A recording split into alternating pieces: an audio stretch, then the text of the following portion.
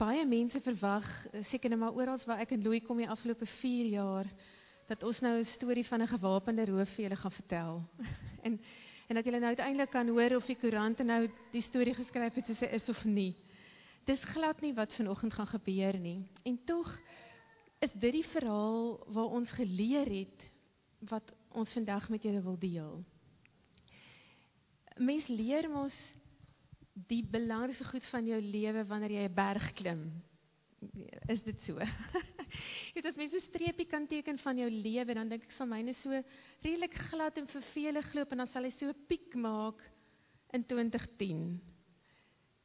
En dan sal jy dink, hy sal dan seker nou nooit ooit weer so 'n berg maak nie, maar net 'n jaar later te maak hy weer so 'n berg, en toe nou letterlik so hoog soos Kilimanjaro en weer afgrond toe. En vandag se preek, kies genade, is eintlik maar die lesse, die beginsels, wat ek geleer het op die 2 berge in my lewe. Die eerste ene, die gewapende roof, kom ons sê maar terwille van die kinders met verswaarende omstandighede, in my geval en 'n ontvoering in Louis se geval, is die verhaal waar ons geleer het, dat daar nie 'n plek so diep, so donker, so lelik, so gevaarlik is, dat God nie daar kan wees nie. Ons het dit nie geweet nie. Ek dink iewers in ons agterkop het ons maar gedink, hy staan buite, met sy hande oor sy gesig geslaan, en hy dink, ek wens ek kon iets doen. En om te kom beleef, dis glad nie hoe dit is nie. Hy is intens binne in daai donker plek, omdat hy vir niks skrik nie, want hy weet wie hy is, en wat hy kan doen, in daai donker plek. Dis wat ons daar geleer het. Ons het daar geleer dat Jesus se bloed so 'n streep trek, waar die vyand nie kan gaan nie. Maar dat alles wat hierdie kant van die bloedstreep is, 20 eeue gelede al, voor voorsiening gemaak is, vir vergifnis en vir genesing. En ons het ook daar geleer, dat daar nie 'n mens is, wat so 'n monster is, dat daardie bloed nie vir hom of vir haar is nie. Ons het geleer dat Jesus se liefde en sy bloed so besonders is, dat as jy daai liefde vir jouself beleef, die liefde wat hy vir jou het, dat daai liefde so oor jou spoel, en wie ook al saam met jou in die kamer is, selfs al is dit 'n verkragter, dat dit daai persoon kan omarm, en dat jy daai persoon deur ander oë kan sien, en dat jy kan besef, die Here se liefde is so anders, so totaal anders as ons sin, dat dit geen onderskeid tref, tussen my en Levi Mapadimeng nie, dat dit groter is as ons 2 sondaars se sonde, en totaal blind is vir enigiets wat ons ooit in ons lewe dalk reg gedoen het, want dit kan nooit genoeg wees om liefde te verdien nie, en nooit lelik genoeg om ons van liefde te diskwalifiseer nie. Dis wat ek en Louis in daai journey geleer het. En toe ek aan die einde van daai ding dink, ek verstaan nou genade, want ek het gedink, as mens kon leer hoe om hierdie ouens te vergewe, en jy kon die ware van die Here se genade, dit wat hy vir jou in daai donker tye kon doen, as jy dit verstaan, dan verstaan jy genade. Toe vang dit my woes onkant. Toe ek al in my muskietnet sit, in Kenia, aan die voet van Kilimanjaro, seker tegnies toe al in Tanzanië, maar in afval. Daar sit ek, en ek kan nie slaap nie, het was maar 'n mengsel van die malaria medisyne, en die hoogtesiekte medisyne, en die opgewondenheid, en die wete dat jy nou moet slaap, want is die laaste keer wat jy regtig horisontaal gaan lê op 'n sagte plekkie, dan kan mens mos nou juist nie slaap nie. Maar die kombinasie van dinge is, ek wakker soos 'n spook, die hele nag.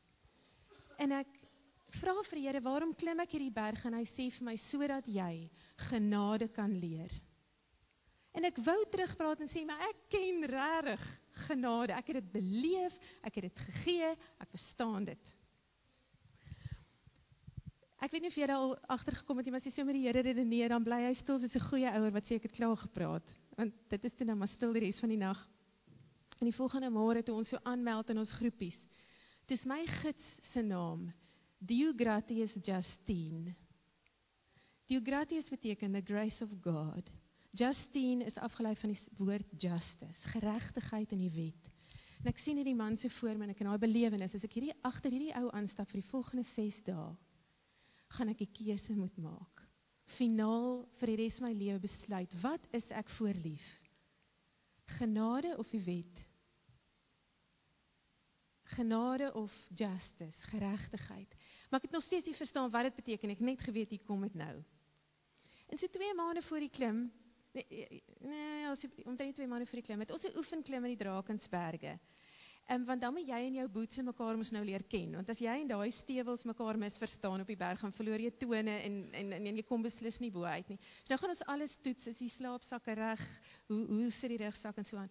En ons klim daar in die Drakensberge, en toe ons begin klim, sê die Here vir my, net een dingetjie hoef jy te doen, loop net agter.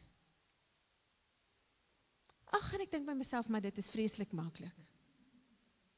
En op daai reis, begin ek myself hoor, en ons kan na die volgende skyfie toe gaan, begin myself hoor, en ek besef, ek het nie eintlik genade gekies nie, nog nie, want op hierdie klim, is ek so ongeduldig, met almal om my, kort sê ek, dis nie om mense doen nie, dis nie reg nie, as jy nou net hierdie skoene gehad het, as jy nou net nie so swaar rugsak gepak het, as jy nou nie regte tent gebring het, en hier voor my, is 'n tannie wat so stadig stap, agter wie ek nou moet stap, want die Here het gesê, stap agter, dat ek letterlik fantaseer hoe ek haar nek omdraai en haar in 'n bossie gooi, en aangaan, want ek wil letterlik later wonder, kan ek my been hoog genoeg optel, om oor haar te klim, want ek kan nie so stadig stap nie. En so weet dit toe al reeds, die manier wat ek praat, die manier wat ek optree, sê vir my, ek het 'n probleem.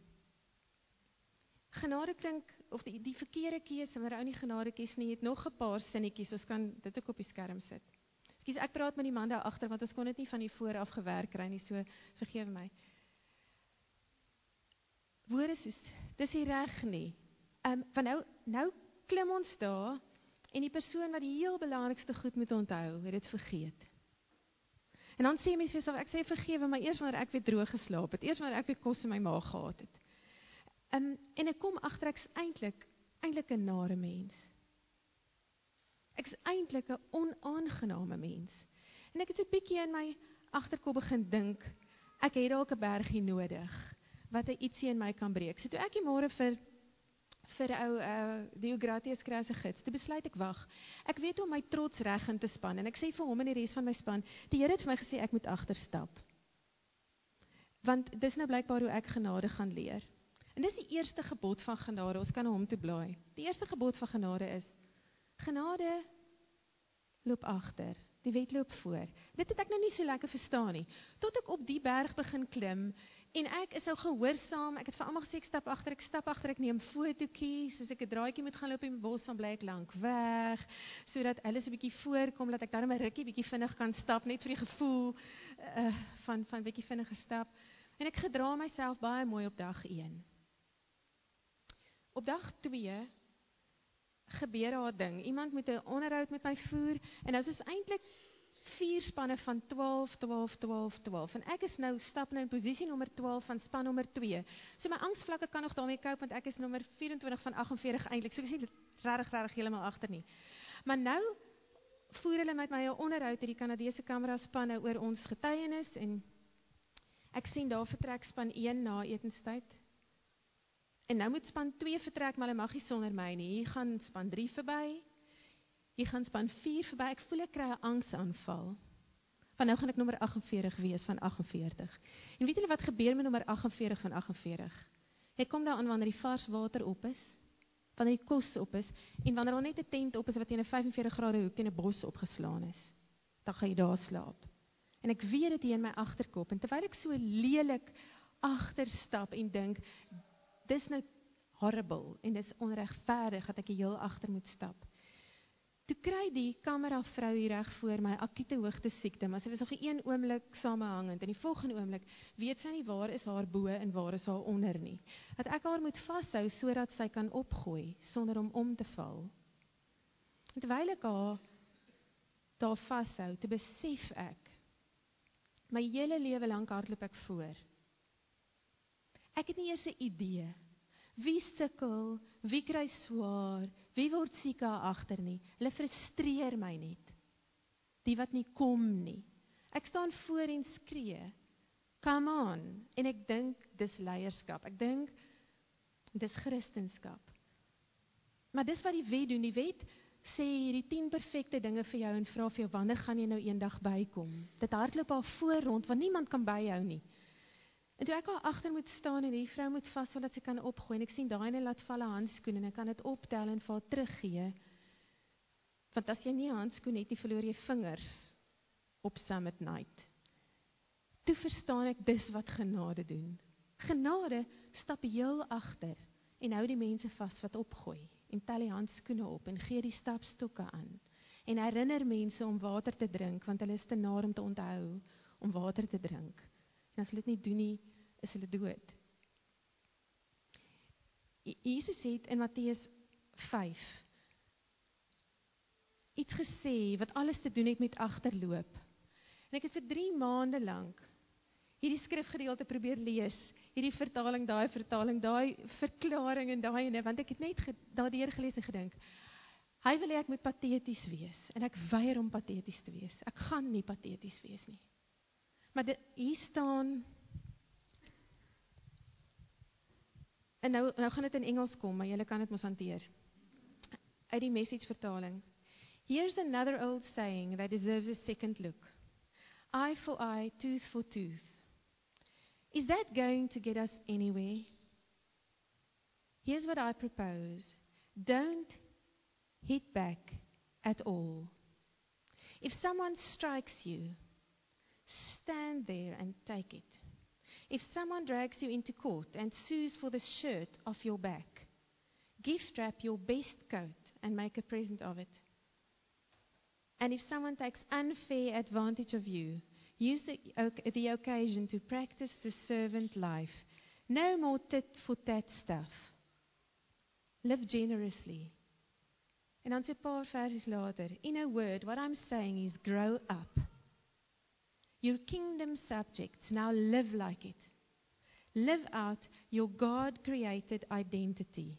Live generously and graciously toward others, the way God lives toward you. Ek het nog regtig gemurmureer toe ek al aankom by my skewe tent. As ek in my slaap ek sê, dan glyk so in die hoekie in, dan lê ek op my bagasie, want ek kan nie eens reguit daar lê nie.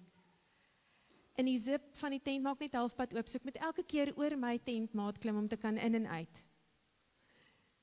En die Here sê nie vir my heeltyd zip het, want ek wil vir haar sê, kan ons ten minste beheer te maak?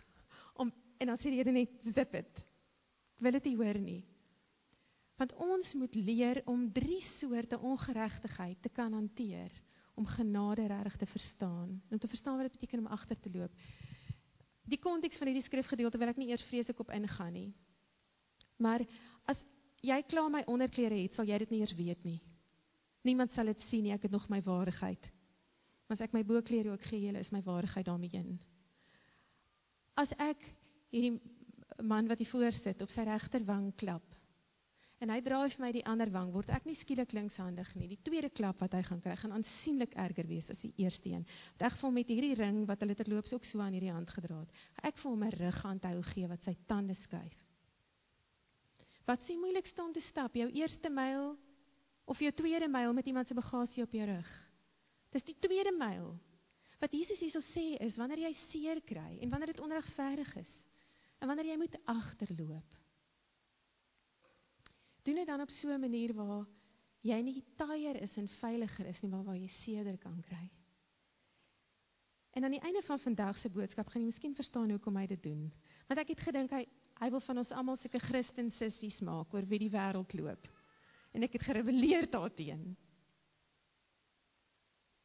En my rebellie het my op die nag bietjie ingehaal op daai berg. Van daai tweede nag, toe kom ek agter, nou kry ek koud en dan kry ek warm, en nou kry ek koud en dan kry ek warm, en ietsie is nie nou meer pluis nie. En toe ek dink, ek moet dalk hier oor my vriendin klim en die tent oopzip, en miskien daai langdrap gaan soek, toe is dit klaar te laat.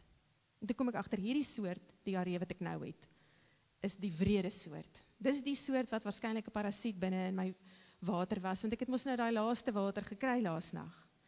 En daar is ek op dag 3, net in die langdraps en agter die klippe. Dis al waar ek is. En op dag 4, toe ons oor die saal begin trek, ek kan maar aanblaai na nommer 2 toe.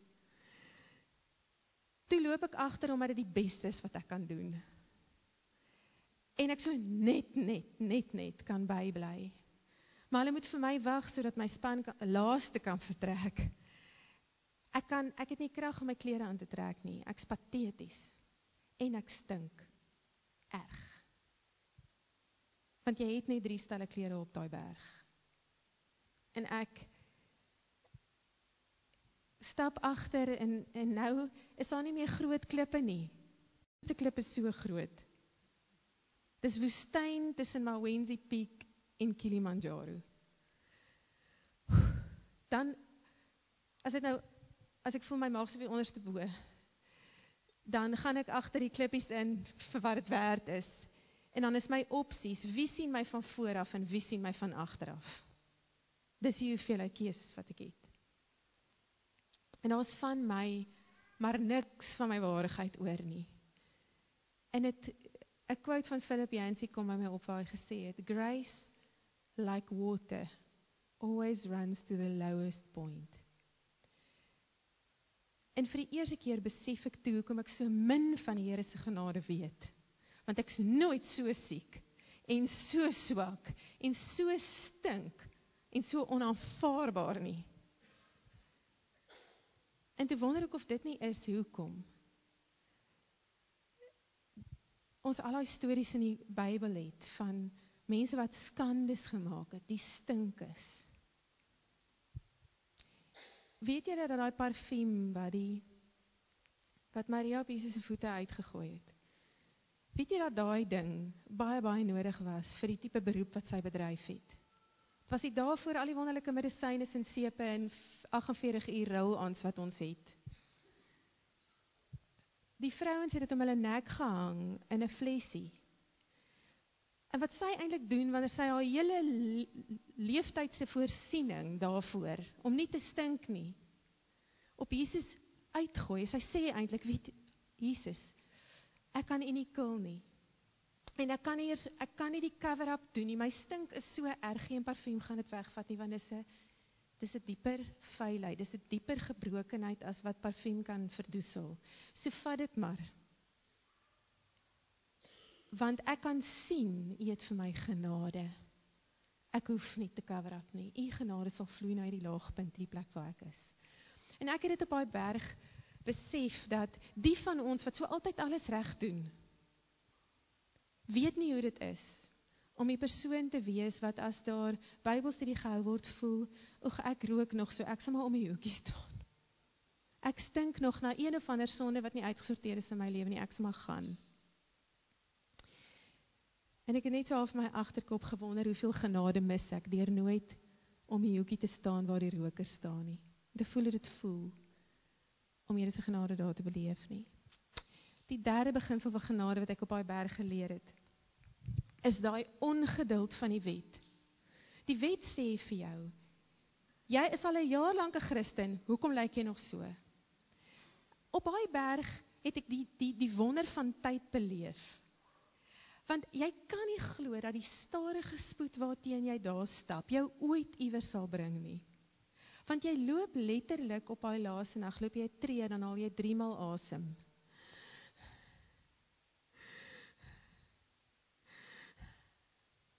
En 'n tree is eintlik maar net hak by toon, hoor. Daar's nie eintlik spasie tussen jou 2 voete nie. Hoe op aarde sal jy ooit by Uhuru kom, wat vryheid beteken, teen daai spoed, maar jy doen. Amper almal doen. Die wat vinnig geloop as dit, maak dit nie. Hulle maak dit nie. Dis die spoed, waarteen jy daarbo kom. En in daai lopery, besef ek, dit is hoe die Here jou en my soos Jesus maak. Een treukie. Nog een.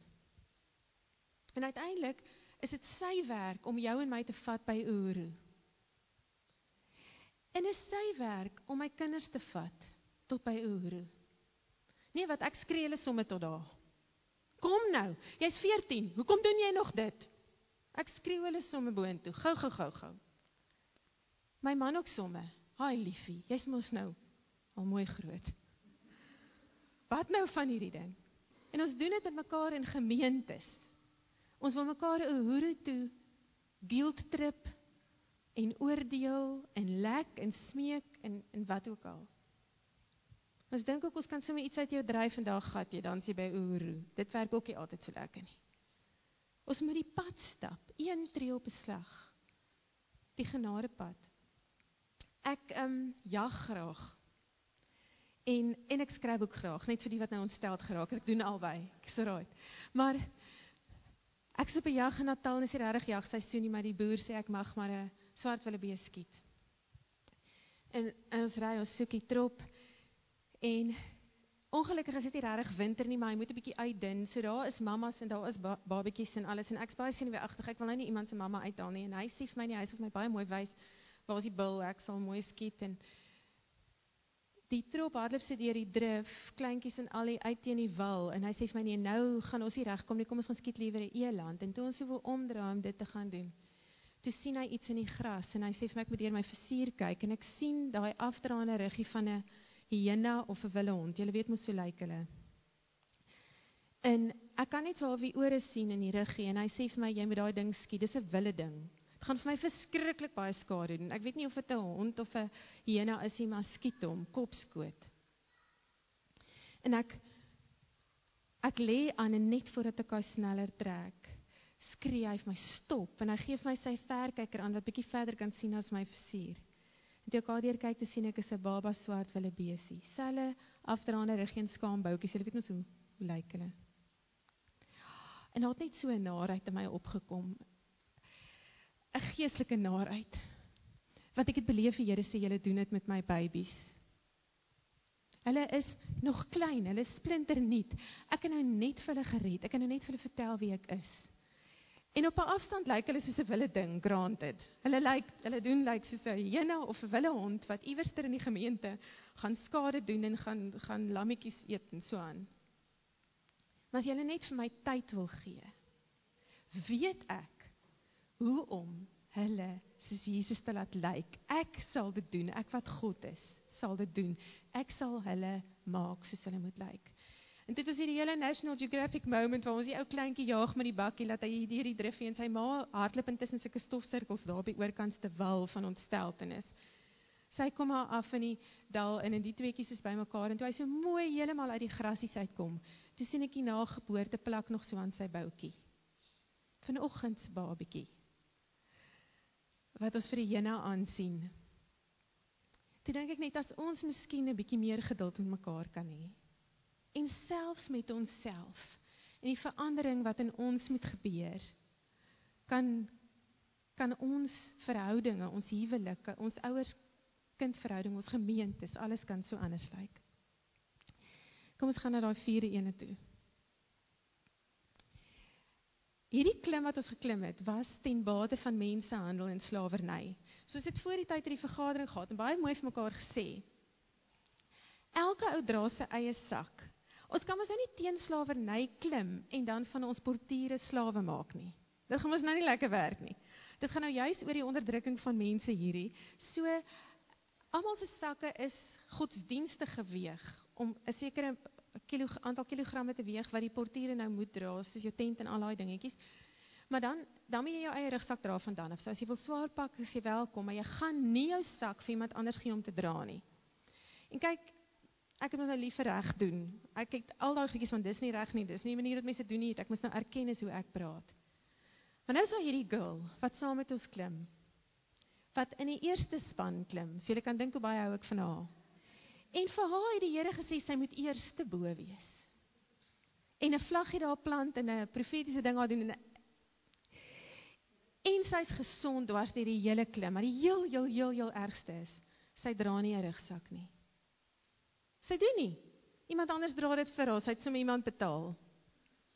So sy is pink in die wangetjies, huppel en haar trippel die hele tyd, die res van ons wil doodgaan. Maar daar gaan sy. En die hele tyd op teen daai berg, moan ek hier aan my binnekant, oor die onreg, dat ek my sak moet dra, en sy dra nie haar sak nie. En hoe verder ons klim en hoe later die nag word, hoe meer haal die portiere almal se sakke van hulle rug af. Totdat dit vir my voel, dit was probably nie so nie, maar dat net ek nou nog my sak het. En op daai punt wil ek nou hulp hê. Maar ek is so trots, ek kan nie daarvoor vra nie. Nou sê ek vir die Here, hoekom vat hulle nie my sak nie? Hulle sien dan, ek sal 10 minute agter 'n klip, en dan vat dit my 'n halfuur om terug te kom, so ek gaan eintlik agteruit. Hoekom help hulle my nie? En toe sê die Here vir my, die wet is sommer vir almal. Maar genade is vir die een wat die wit vlaggie waai en sê, help. Genade begin eers waar ek en jy eindig. En waar ons sê, ek kan nie meer nie. Ek het vir 4 ure lank besluit, toe maar wat, ek het nie regtig genade nodig nie, ek sal regkom. Ek het vir nog 4 ure daai sak gedra.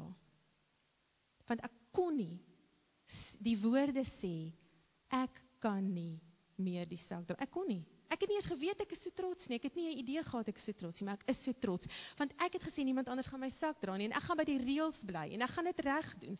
En as iemand vir my vra, so het jy tot bo gegaan, dan moet ek sê ja, met my sak op my rug. Self gedra, self geklim, tot heel bo. Ek het nie eers geweet, dit is so trots ek is, maar daar haal die Here dit toe nou vir my duidelik te voorskyn. Die 5de gebod van genade wat ek daarbo geleer het. Ja, dis hy. Hoor daai woorde. It is a precious thing beyond all words, especially in the hour of death, that we have a God whose nature is such that what pleases him most is not our work for him, but our need for him. Ek sit daar bo op Gilman's Point, eintlik al by Stella Point. Nou sies maar mense al op die krater, die kan al Uhuru sien. En hierdie pink dingetjie kom verby. Sy klaar gesummit. En sy sê vir my, jy lyk nie goed nie. Ek dink jy moet dalk omdraai. Ek weet nie of jy dit gaan maak nie. En ek wil regtig 'n vinger in haar oog druk. Ek wil regtig graag. Maar ek besef daar, ek gaan dit nie maak nie, nie met my sak nie. Nou het ek die sak afgehaal en ek sit op 'n klip en ek probeer opstaan en ek kan nie opstaan nie. Ek kan nie eens my eie liggaam ophys nie en ek besef daar's nie 'n manier wat ek daai sak kan optel nie.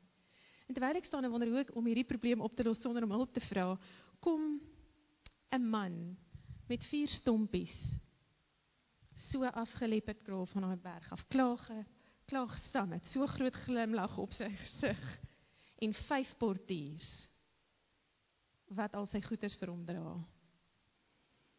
En ek sien daai vryheid op sy gesig. En die pink dingetjie se gesig spook ook by my, want dit was duidelik baie lekker om op haar manier hierdie ding te doen. En ek besef, ek hoef nie my sak te dra nie. Ek kan nie my sak dra nie. En dis toe dat ek vir Ramadhani, want ek moet net sê, ek het vir Diogratius weggeloop. Ek het hom verbygevat. So ek is toe nou nie meer by hom nie, hy is by nog so 1 of 2 wat swaar gekry het en ek is by 'n ander gids. Ramadhani, en ek sê van Ramadhani, I cannot carry my bag. Ekskuus nou vir die mense wat gister dit al gehoor het. En Ramadhani het net die tas so opgehys en het oor sy skouer gegooi, toe hulle sak hier, ene hier en ene hier. En toe sê hy net, thank you ma'am, it's a light one. En toe sien ek Jesus, wat sê, ag regtig Hetty, ek dra die sorge en die sonde en die verdriet van die hele wêreld op my skouers. Dink jy regtig, jy moet jou eie pakkie dra? Dink jy regtig, vir jou met die tassie te dra, daarbo is nou nodig, sodat ek slawe kan vrymaak? Ek spesialiseer daarin, ek doen dit in elk geval, ek doen heeltyd, altyd. Ek het nie jou bydra regtig nodig nie. It's a light one. En daai Ramadhani het langs my geloop en sing oor Uhuru. Terwyl ek langs hom loop en probeer om te doen en te huil gelyktydig. Dit was nie 'n mooi ding nie. En toe ek al bo kom, toe leer ek die 6de wet van genade.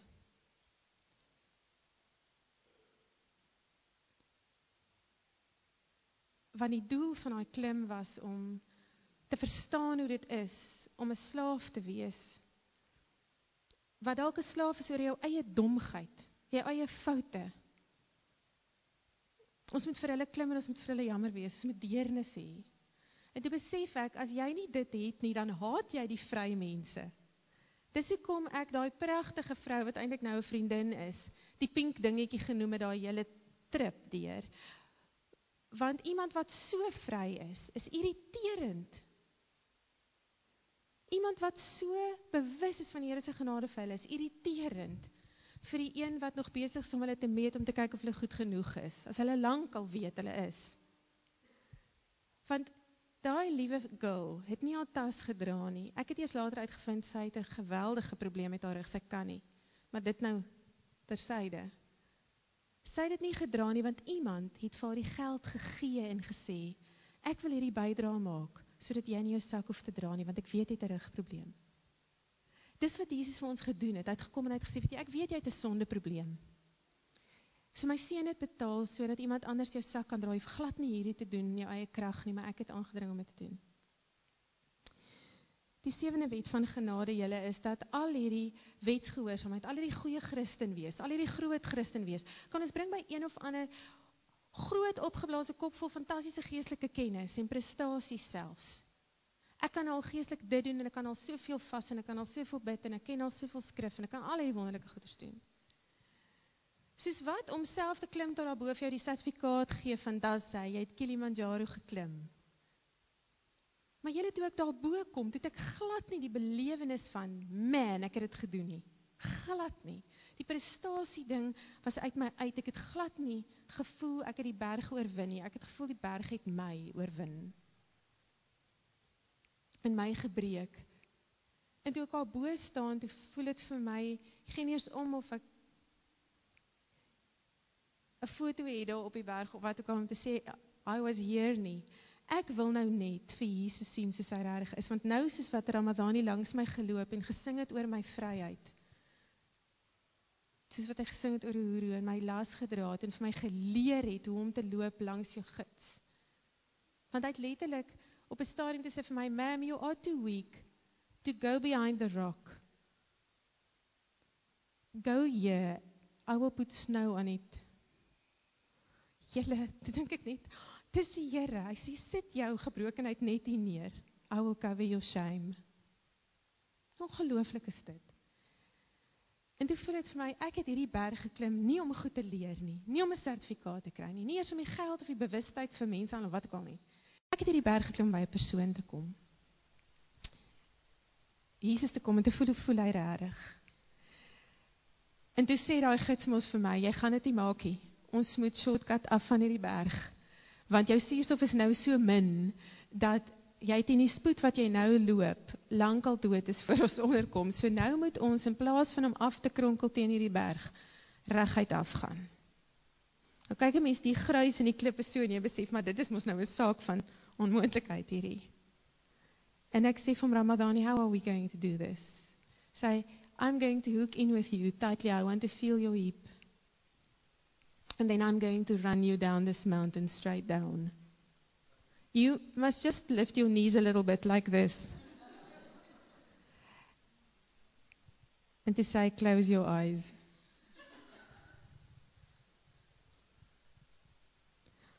En ek het, en dit was amazing, want ek het so gemaak, en dan val ons, en dan rol ons, dan lê ek op Ramadhani, of Ramadhani lê op my, ek gee nie eers om nie, dis so lekker om te lê, om net te lê, dis genade om te mag lê, dan lê ons so rukkie, dan sê hy, we can't stay here ma'am, let's get up, dan tel hy my op en sê, you're going to make it, you've already made it, maar dan weet ek, nee, ek's dood man, jy verstaan nie, ek kan nie nog een keer my been oplig nie, ek kan nog nie een keer ophou huil van Stella Point af nie, duidelik is ek nie besig om okay te wees nie.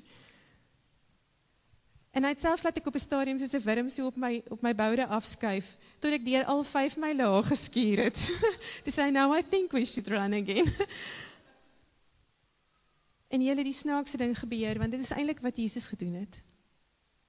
Hy het stadiger kom stap, sodat ons kan byhou. Hy het na die vuilses toe gekom, en hy laaste ding, wat Wilhelm Stekel gesê het, love rarely overtakes, it mostly comes to meet us.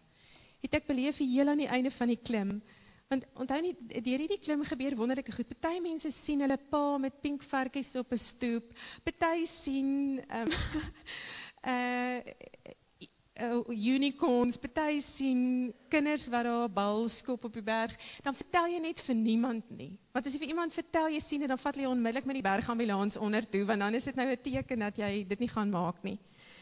En op 'n stadium terwyl ons hier af gaan sien ek een van daai dinge wat nie kan waar wees nie, en ek dink ja nee, hier is dit nou. Ek gaan net doodstil bly want ek staan amper daaronder. Want hier kom 'n seentjie terwyl die ysreën so in my gesig spat en dit nerpend koud is. Ek moet die goggles opsit laat die ys nie in my oë steekie. Hardloop haar 'n seentjie, kort mou hempie, kort broekie met 'n beker ou ras en 'n plastiek koppietjie. Hardloop hy teen die berg op. Ek dink ja nee, hier bly ek stil. Dit is nie waarheid nie. Maar dit is die waarheid. Dis die waarheid, dis sy werk. Hy hardloop van haar onder af op om die LSD's, het julle ook al die afkorting gebruik op skool, die lamsiekendoes, om die LSD's te kom, auras gee, sodat hulle dit kan maak tot onder by die kamp. Toe besef ek, dis genade. Genade kom van waar ek en jy heen op pad is, na waar ook al ons as LSD's nou nog vashak, en nie vorder nie, en kom bemoedig ons met 'n beker auras, terwyl ons onder die ysreën staan. En ek het gedink, die wins van so 'n moeilike ervaring is so absoluut daai goeders werd. Ek wou vir 3 dae daarna nie daai berg sien nie. Ek het letterlik naar geword as ek vir hom kyk. As hulle so met ons tussen die olifante deurry daar in Amboseli Game Reserve en hulle parkeer sodat jy nie die olifant kan afneem sonder om Kelly in die agtergrond te hê nie. Dan raas ek met die gids. Sê ek vir hom, it is a big bully of a mountain, I don't ever want to see it again. Jy mag dalk nou besig wees om so 'n berg te klim, wat jou breek op allerlei maniere, wat jou verneder, wat jou verwar, wat onregverdig is, waar jy moet agterloop en iemand anders mag voorloop, waar jy moet siek word en ander is nie siekie, waar party hulp kry en jy nie hulp kry nie.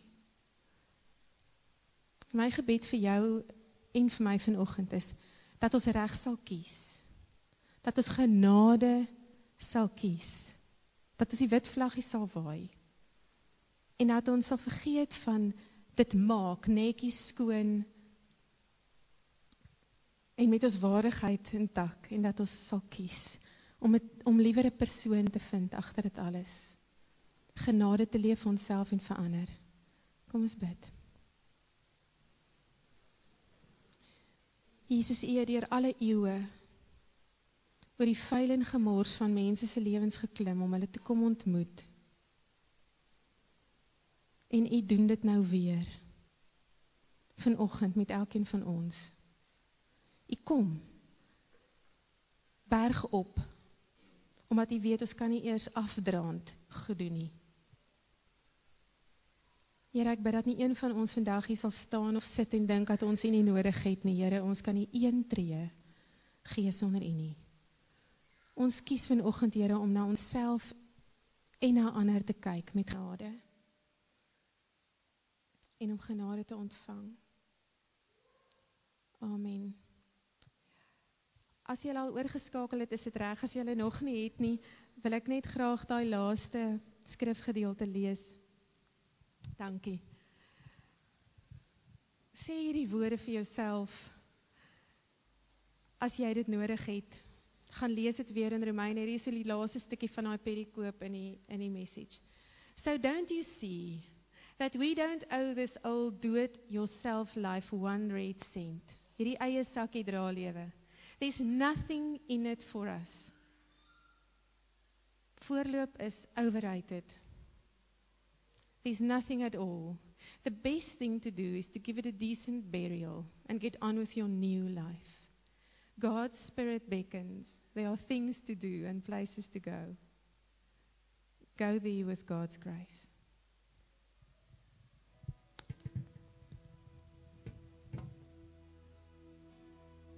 This is amazing grace.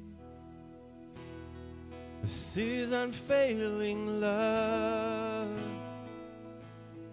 That you would take my place. That you would bear my cross. you would lay down your life, that I would be set free.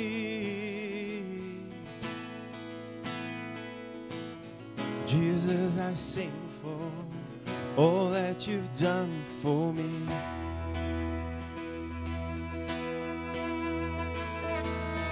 Who breaks the power of sin and darkness, whose love is mighty and so much stronger. The King of glory, the King above all kings,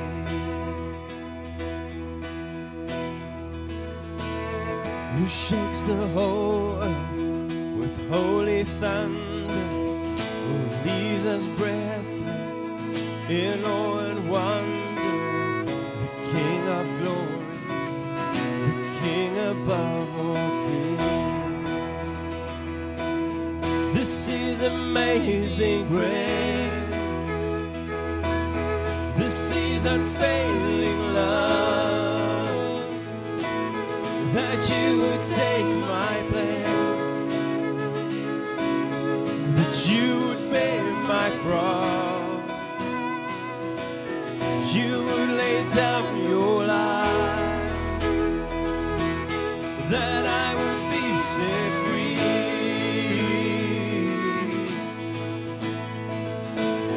Jesus, I sing for all that you've done for me.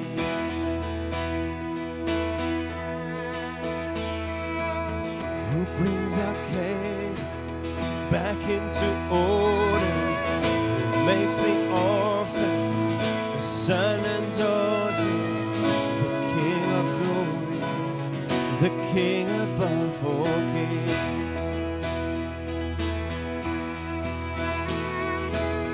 who rules the nations with truth and justice, shines like the sun in all of its brilliance. The King of glory, the King above all kings.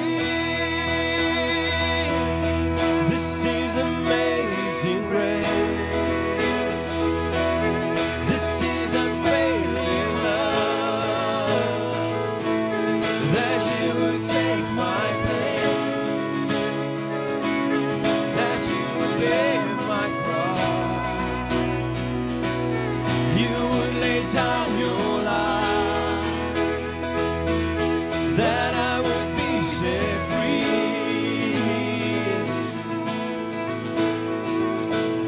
Jesus, I sing for all that you've done for me.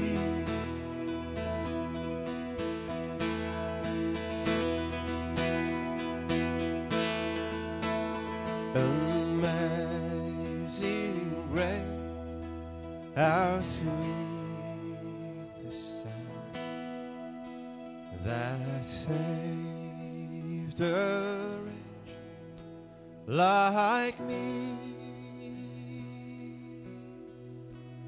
I once was lost, but now I'm found.